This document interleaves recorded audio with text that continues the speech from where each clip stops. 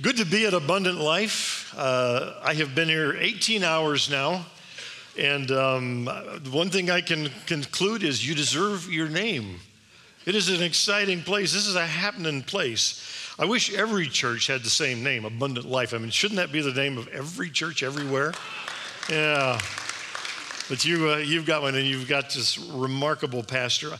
I hear your concern for the children and the people hurting in your own Jerusalem, your own city here.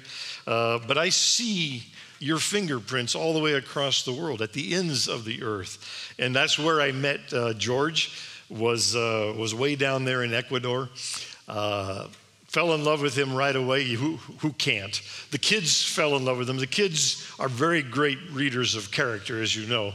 And they fell in love with your pastor. Every little child had to feel this beautiful chrome dome.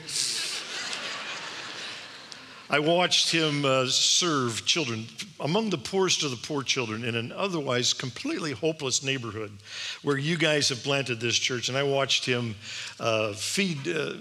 bring meals to the little children. Little children sitting in these little tables, and bowls of rice and chicken that he brought like a king, giving it to nobility. His humility, his spirit was really something to see. And I knew in my heart right away I had a kindred spirit in George, and sure enough, I also knew that behind him had to be a pretty remarkable church. And here you are. You're not all 10 feet tall like I thought you would be by the way he describes you. And most of you don't walk on water, but I assume that you must as I listen to how proud he is of you guys. I feel at home among you. Normally when I am speaking, it's at conferences and at seminars and such where I am trying to challenge mission executives and senior pastors and theologians and missiologists on the importance of children. And it's fun to watch because usually they're looking like, you can tell from their body language, they're like, we're going to talk about what? And is there anything I don't already know about this? But I now, as I look at you, I realize you do know this. Any child who is a part of this place is blessed. Jennifer, your child minister, is a hero among you.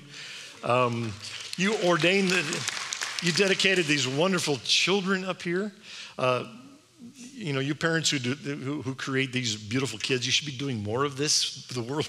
We need these kind of kids in the world, surrounded by a family that pours themselves into them. So today, it's like a vacation day for me. I don't think I need to convince you of the importance of children. Instead, what I would like to do is encourage you and maybe arm you to join us in the battle of speaking up for these little ones who can't speak for themselves. This little church that you planted down in Ecuador met this morning. Do you realize that? Your brothers and sisters in Christ, they sang in Spanish, but they opened the same Bible, probably did communion just like you, prayed to the same God just like you, and they are a tremendous light in a very dark, dark place. And those of you who sponsor children in that church, you will not fully know the power and the strategic importance of that until you walk into the kingdom of God, and you will hear the applause for you having found your way to the most important part, ultimately, I think,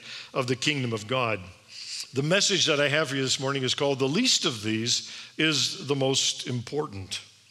All throughout history, the church and missions, by our priorities and by our budgets and by our strategies, have behaved as if when Jesus in Matthew 25 said, "Whatever you have done for one of the least of these, my brothers, you've done it unto me," he must have inadvertently skipped a word. He must have meant to say, "Whenever you've done it unto one of the least important of these." But he didn't skip a word. He was very deliberate in that description. And what he was saying by the least of these, and that is the marginalized, the weak, the poor, the young, the vulnerable, when you have done it for one of these who can't speak for themselves, who can't protect themselves, who can't care for themselves, when you've done it for one of these who cannot thank you properly, who cannot honor you properly, then mysteriously and wonderfully, that was me, Jesus says, that you did that for. So that little boy that you wouldn't give up on, Jesus will say one day, surprise, that was me. That little girl that you protected when she so needed protecting, Jesus will say, that was me. That tear you wiped from that little cheek, that was mine. I felt that. I felt that long overdue hug that you gave. Whatever you did for one of the least of these, you did it for me. And that day is coming that Jesus was speaking about, when all of the nations will gather before him. And then we will understand what was important and what wasn't important. And a big surprise, who was important and who wasn't important. So today, I don't want to try to convince you of the importance of ministry to children, but I want to arm you for the battle. But it is possible that we're already all on the same page, and I don't want to waste your time if we all are in agreement about the importance of ministry to children. So let's start with a little pre-test. You don't get to be Dr. Stafford without making a few classrooms squirm. If we are all on the same page and we all agree, well, then we'll just go get a cup of coffee, and I won't waste your time, okay? So it's really on you whether we go forward from this point on or not. It's an easy test. You don't need a paper and pencil, just your imagination. The story is told of the great evangelist Dwight L. Moody, who founded Moody Bible Institute, one of the places I graduated from. One day in the 1800s, as he climbed into, bless that little child. That is worship. One day as he was climbing into bed, after an evangelistic service, his wife Emma, who apparently didn't go that night, she rolled over and she said, well, Dwight, how did it go tonight? And he said, well, pretty good. 2.5 converts. Well, Emma thought for a minute. She says, that's a cute way to put it. How old was the child? And he said, no, Emma. There were 2 children and 1 adult. The children have their whole lives in front of them. It's the adult who's half gone. I don't know. Too many of you pictured 2 grown-ups and a child by that laughter. So I'm sorry, we got to go forward with this. A word of encouragement. I had worked at Compassion for 10 years when I heard that story, focused on children, and even I thought 2 grown-ups and a little child. Well, I don't anymore, and that's why I wrote the book Too Small to Ignore, to speak up for those who can't speak for themselves. D.L. Moody in the 1800s led over 1 million people to a personal relationship with Jesus Christ. And well over half of them were children. And he said on his deathbed, with his last breaths, he said, if I had my life to live over again, I would dedicate it entirely in ministry to children. Well, in the 1800s, those are pretty surprising words, and he was way out of step with the priorities of the theologians and the mission executives of his day. But the sad thing is, he would still be out of step with most of the priorities of our Christian leaders and our institutional leaders in the world today. He understood the harvest. Picture this harvest. We are all committed to bringing this world to Christ, are we not? The sea of humanity that's described in Matthew 25, all nations gathered together before the King. Who are these people, and what do they look like in your mental image? And now, if every other person in your imagination is not a child, well, then you don't know what the harvest looks like, because we now live in a world that is half children. They are half of the harvest. But they're not just quantifiably an important part of it. They are strategically an important part of it. Missiologists tell us that 85% of people who give their lives to Christ do it while they are children, between the ages of 4 and 14. So let's do a little research here. How many of you would raise your hand and say, yeah, Wes, that was me. I gave my heart to Jesus between the ages of 4 and 14. Raise them real high. Look at this. Yeah, the statistics hold up here. How many of you accepted Christ between 15 and 20? Raise your hands. You guys are a rare exception. How many accepted Christ after 20? Oh my goodness, you guys completely beat the odds. The probability of someone ever coming to Christ after the age of 20 is only a 6% probability. You beat the odds. You should run out and buy a lottery ticket or something. I mean, oh. And yet it is those over 20 where about 90% of our mission effort is being given around the world, only 10% toward children. And it is a rare church that spends more than 15% of its effort on children. I don't know about you, I'm not a rocket scientist, but if we do not have a paradigm shift, if we do not start thinking differently, we are not going to bring in the harvest that we are called to bring in. So I've asked myself as I've pondered, how could we miss this? It is so perfectly clear. How could we miss this? And I've wondered, well, is it because there's just too few children? Little segments of society get lost all the time in the shuffle. But as I said, no, the question isn't are there too few of them. They are half of our world. I thought, well, maybe they're unimportant. Or maybe because they're children, they're only half as important because they're only half our size. My wife, Donna, is only half my size. And she can make a real clear case why size has nothing to do with importance. So that's not it. Could it be that it's all too complicated? We're unfamiliar with the plight of children. More of us need to get PhDs in this field. We need to know more than we know. And I think, no, I don't think so. As I look in this room, every single person in this room is a child development expert. Anybody over 18 years of age, you spent 18 years doing nothing but being a child. You know what it feels like done right. You might know what it feels like done poorly. Everybody deserves an honorary doctorate in this very complex field for the field research that you have done. You spent 9,500,000 minutes doing nothing but being a child. It's not like we need to know anything more. I thought, well, maybe the scripture should be a little more clear. Maybe God should have made it a little more emphatic, the importance of children. And yet you go through your scriptures and the mandate is very clear. Train up a child in the way he should go. And when they're old, they won't depart from it. And Jesus was never more angry when children are being pushed away from him. He did not coo, by the way. If you read the scriptures, he was irate. He was angry. He was indignant when he said, "You let those children come to me. Don't you dare hinder them. That's my kingdom standing there." No question about God's heart and our mandate. But what I enjoy is going through the scriptures and finding children. I've discovered that almost any time the scriptures hone in on a child for a few verses, inevitably God is up to something pretty important. God loves children, he believes in children, and he uses children all through scriptures for sometimes very important things. It's like God says, wow, this is really important. I don't dare entrust this to a grown-up. I need a child for this one. I need a child to kill this great big evil giant that's ridiculing me and my people, because what's needed is not military might, but faith that only a little boy named David could have.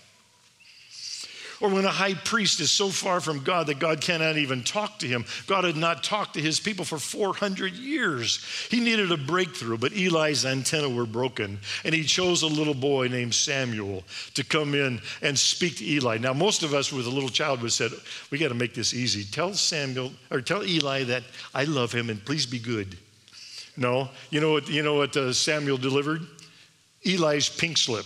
You are fired, Eli. You and your sons are done. And God said, I need a powerful message to get the attention. I need a pure, clear channel like only a child can give. Jesus taught when he was 12 years old in the temple. I believe that Jesus waited until a little boy came forward with his lunch of 5 loaves and 2 fish before he fed a multitude of 5,000 people. Us grown-ups, how would we think? We would have said, well, excuse me, I'm the only scout here who thought to bring his lunch. Sorry for all the rest of you. Or it might have gone a little more generous. I got 5 loaves and 2 fish. You can have 1 fish and 2 loaves. That seems fair to me. But a little boy came to Jesus and said, Jesus, what if I gave you everything I have? Would that be enough? And I believe that miracle was done for that little boy. The problem with us grown-ups is we think too much, or we know too much. Or the real problem is we think we know too much. And we miss out on golden opportunities to really reach out to children. Or if it isn't about scripture, maybe it's because we just don't love children. Maybe there's lack of compassion for children. And after 38 years of being a part of compassion, traveling the world, I have yet to stumble onto a society that doesn't love and believe in its children. Almost always there's a proverb somewhere that says, children are a poor man's riches. So it's none of those reasons. I thought, well, maybe they're forgotten. Maybe they're a second-rate mandate. Maybe they're left behind because they're easy to overlook. They're easy to ignore. Think about it. They are powerless. They are without resources. They have no organized voice. They have no political understanding of how things get done. Every segment of society, it seems, has learned how to protest, to march, to demonstrate on behalf of their own agenda, except children. Ever seen a children's protest march? No, I haven't either. We have certainly heard from the Tea Party. I maintain we need to hear from the teething party. But if they could speak for themselves, these children might have a great deal to say, because you see, they pay the price for everything that goes wrong in our society. It all eventually spirals downward and lands on the heads of our weakest, most vulnerable citizens. When there's famine and there's hunger, it is the children who starve. Adults get hungry, but the children starve. When there's disease, it's the children who die. In our natural disasters, inevitably more victims are children. Our sins of commission, doing the things that we know we shouldn't do, children pay the greatest price. Do you know that in the last 10 years' wars, far more children have been killed in the battles than soldiers? Ugly things like pornography, at its very sickest, is child pornography. No society in the world accepts that, and yet it's a massive, huge industry. Prostitution, at its sickest, is child prostitution. Do you know that there are 27 million slaves in our world today? That's more slaves than there were at the time of Wilberforce when he sought in England to abolish slavery. Most of those 27 million are young women and little children caught in the sex trafficking industry. It used to be that we bought and sold slaves, as bad as that was, on the basis of how strong are they, how much wood can they carry, how much cotton can they pick. Now it's even uglier. Now they're bought and sold, and the value is based on how weak are they, how small are they, how vulnerable are they, how easily can they be taken advantage of. And I maintain what's going on in all of that. Hell simply does not burn hot enough. But we say, well, I'm not a part of any of that. That's awful. But there are also sins of omission. Not doing the things that we know we should do. The unhappy homes that we tolerate year after year after year while our spirits of our children shrivel up. The divorce that eventually children will suffer and blame themselves usually for what, if only I'd have been a better little boy, if I'd only cleaned my room, Mom and Daddy would love each other. They pay the price, like I say, for everything that goes wrong. One of the first things we do for children in school, you kindergarten teachers, is we teach them how to stand in line. The tragedy in our world is they're very good at it, and they get better at it all the time, but they're always at the end of the line. There's always somebody bigger, stronger, with more resources, bigger voice that gets to the front of the line, and their agenda is what gets done. They don't vote, so they don't get the attention of our politicians much. If they could vote, they might have something to say about the federal deficit that we're leaving for them to pay while we keep all the comfort we want, or the environment that we're destroying for them to presumably either live in or clean up. They don't tithe, or if they do, it's just a bunch of sticky pennies, and it doesn't get the attention of our mission executives, and many times not our church boards. They own nothing to get champions on their own behalf. They don't have any trophies to give. They don't have any flattering plaques to put up on the walls of people they're seeking to champion them. They don't give honorary degrees from the elementary schools. I've traveled the world. I have yet to find the Children's Hall of Fame where they honor their heroes. So all of it is stacked against them. And I come back to, so how could we miss this if it's so important in the kingdom of God? And I have come to this conclusion. While they are unimportant many times to our governments and to our missions and often in our churches, they are hugely important to the two most powerful forces in all of history, in all the universe, the forces of hell and the forces of heaven. There is a battle that rages invisibly over our heads over each and every child. Satan is determined to do one thing. He is determined to break God's heart. And he has learned the way to break God's heart is to attack what he loves most. And then he's asked, so when's the best time to attack? He's not stupid. And he came to the conclusion, well, the sooner the better. This is why the womb has become one of the most dangerous places on the earth to be a child. Either through poverty or comfort, either way, it's a risky place to get through. But we know from the kingdom of God's perspective, all of heaven stands and rejoices when one little child enters in. Can you imagine the joy that goes on in heaven? We know that God doesn't just love children, He knits them specifically, Psalm 139, in their mother's womb. He knows their names, He knows the number of hairs on their heads, the pattern of their fingerprints. He would have died on the cross if there was only one child on earth. I'm absolutely convinced. So this battle rages over our heads. Meanwhile, we are oblivious to it, and we don't understand the strategic importance of these little ones. If they can survive the womb, then Satan attacks with all of his effort on these young little ones. I've written another book called Just a Minute, and in it I make the case that the spirit of a child is a lot like wet cement. It doesn't take any time or effort to make an impression that could last a lifetime. It's been said, there's always one moment in childhood when the door opens and lets the future in. So Satan will attack while the cement is pliable. If you wait until they're teenagers, by the way, and you want to make an impression, the cement has started to set. Now it's a hammer and chisel if you want to make any kind of an impression. Again, that's where a lot of our effort goes.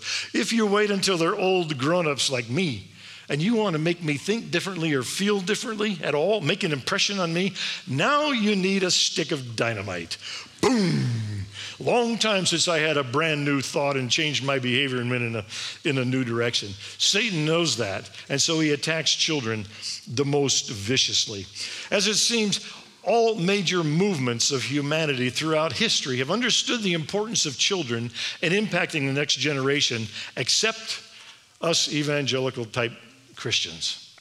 Hitler understood it. For 10 years, he worked with children building the Hitler Youth Movement before the first shot was fired in World War II. Mao Zedong understood that, and that's how the communist movement grew up among children. The Islam understands it. The Taliban gets it. ISIS is training 5-year-old fighters. And yet we don't seem to get it.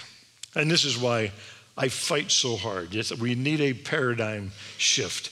And people ask me sometimes, Wes, you know, you're retired now. When are you going to go play golf and go fishing and, back off and relax? And I'm like, never. As long as God gives me breath, I will fight for children. And it comes from a childhood where poverty attacked me first. I'm pretty sure when I was being born, the angels gathered around and said, cute as a button, but not very smart.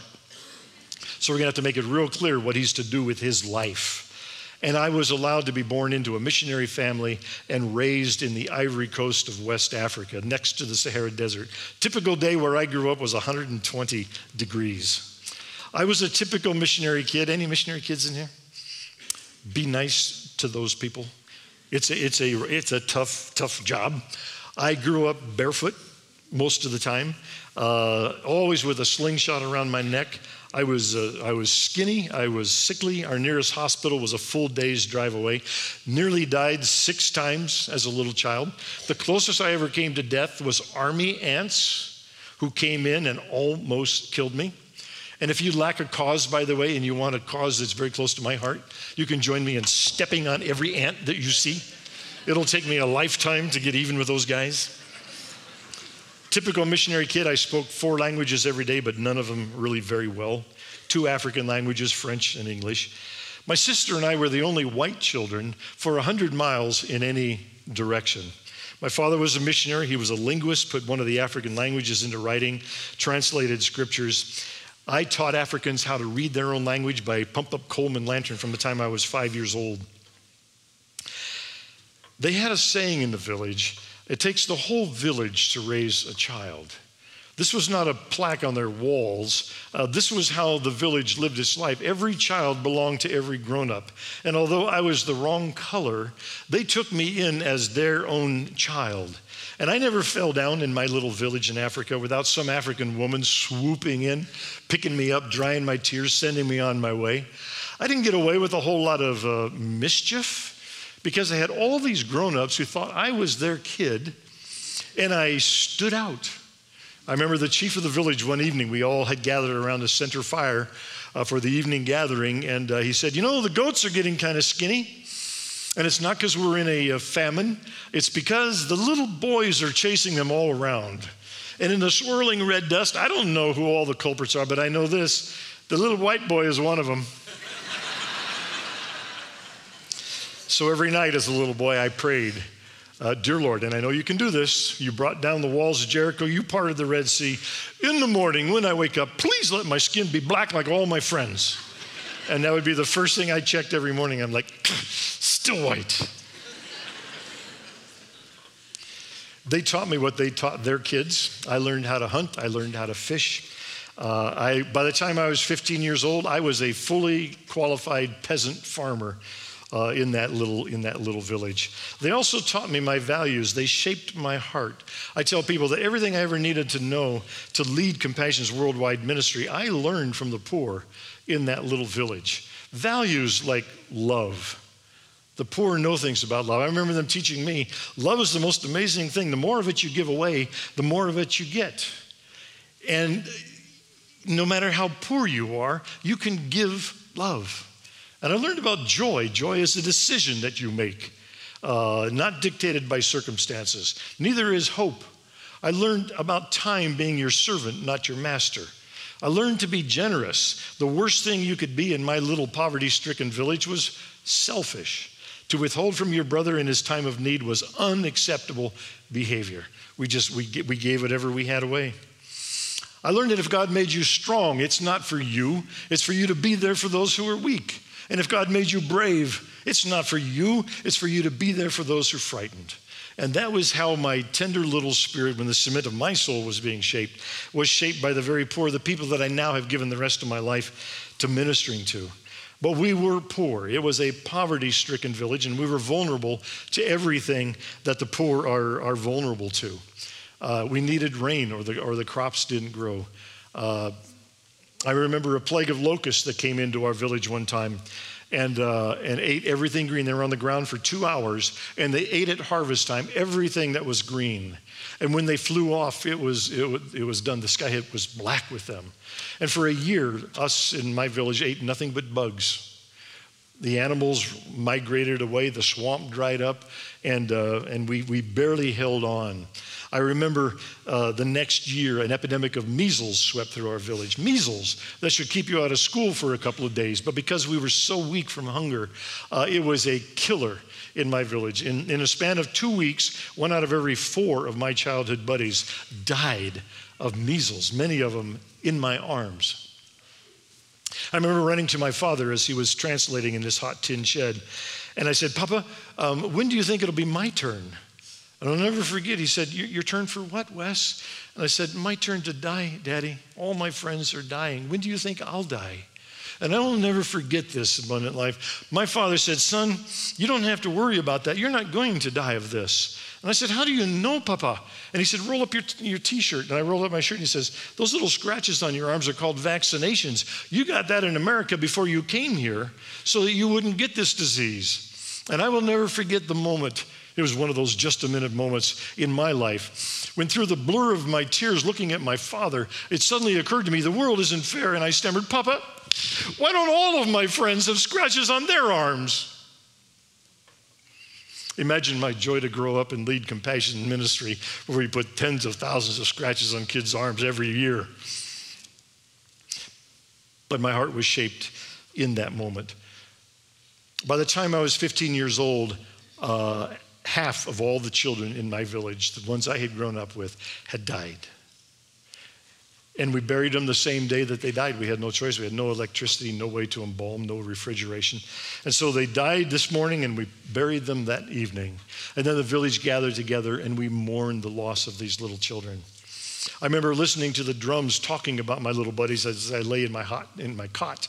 And I would just cry myself to sleep. Hundreds of nights of my childhood, I cried myself to sleep over the loss of little friends. I remember I'd lie on my back, and my eyes would fill with tears, and then my ears would fill with tears. It would spill onto my pillow. I would eventually drift asleep, but then a few days later, it would be another one of my friends. And I thought, that's how the world is. And then I came to America at age 15, and the first place I saw was New York City. I saw people walking around with big brown paper bags, and I looked inside. I could see it was food, and being a pretty good hunter, I backtracked that stuff. Where's that coming from? And I'll never forget coming to my first grocery store. And what I saw in that grocery store was more than enough food, and it hit me. They didn't need to die. There's plenty of food.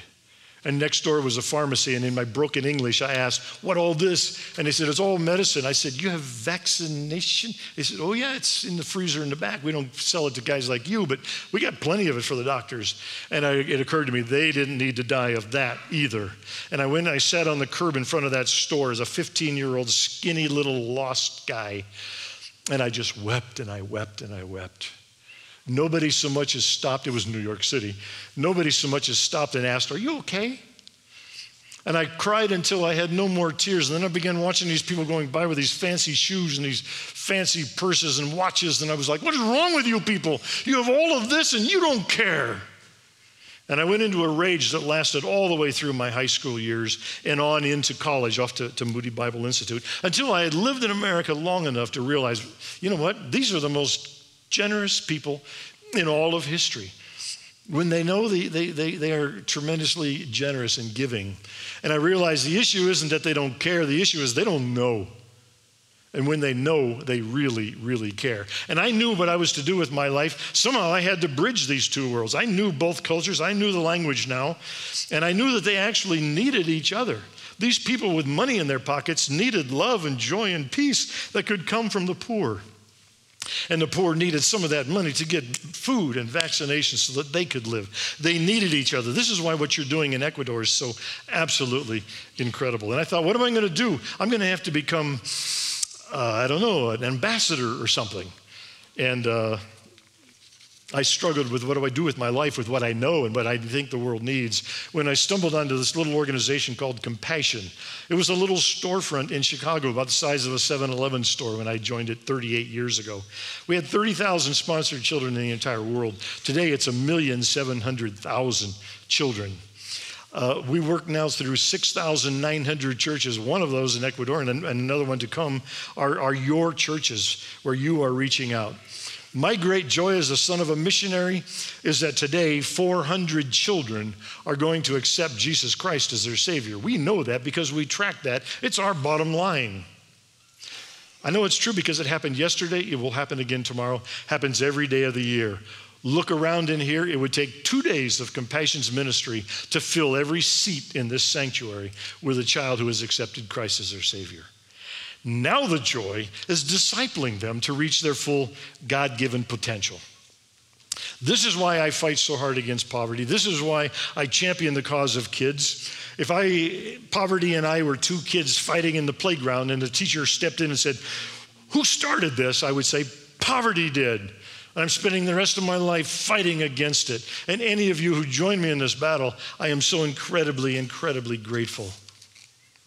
So my prayer for you is the same as the prayer that I have for myself, that you will find a cause, that you will find something that stirs your heart deeply, so deeply that it can move you to tears in 30 seconds, either tears of sorrow or tears of joy, something bigger than you, something outside of you, not about you, something that requires your time and your treasure and your talent, and you will throw yourself into it with great joy and great passion. My prayer for you is the same as the prayer I have for myself, that you will find that and that you will throw yourself into that cause. And in the midst of giving that hug, in the midst of serving that bowl of rice, in the midst of writing that check to bless that effort, suddenly, when you least expect it, in a moment, in the twinkling of an eye, a trumpet blast. And you will look up and you will see the skies roll back like a scroll, and we will all finally go home. Home where there is no more sickness, no more sorrow, no more death, indeed, no more tears.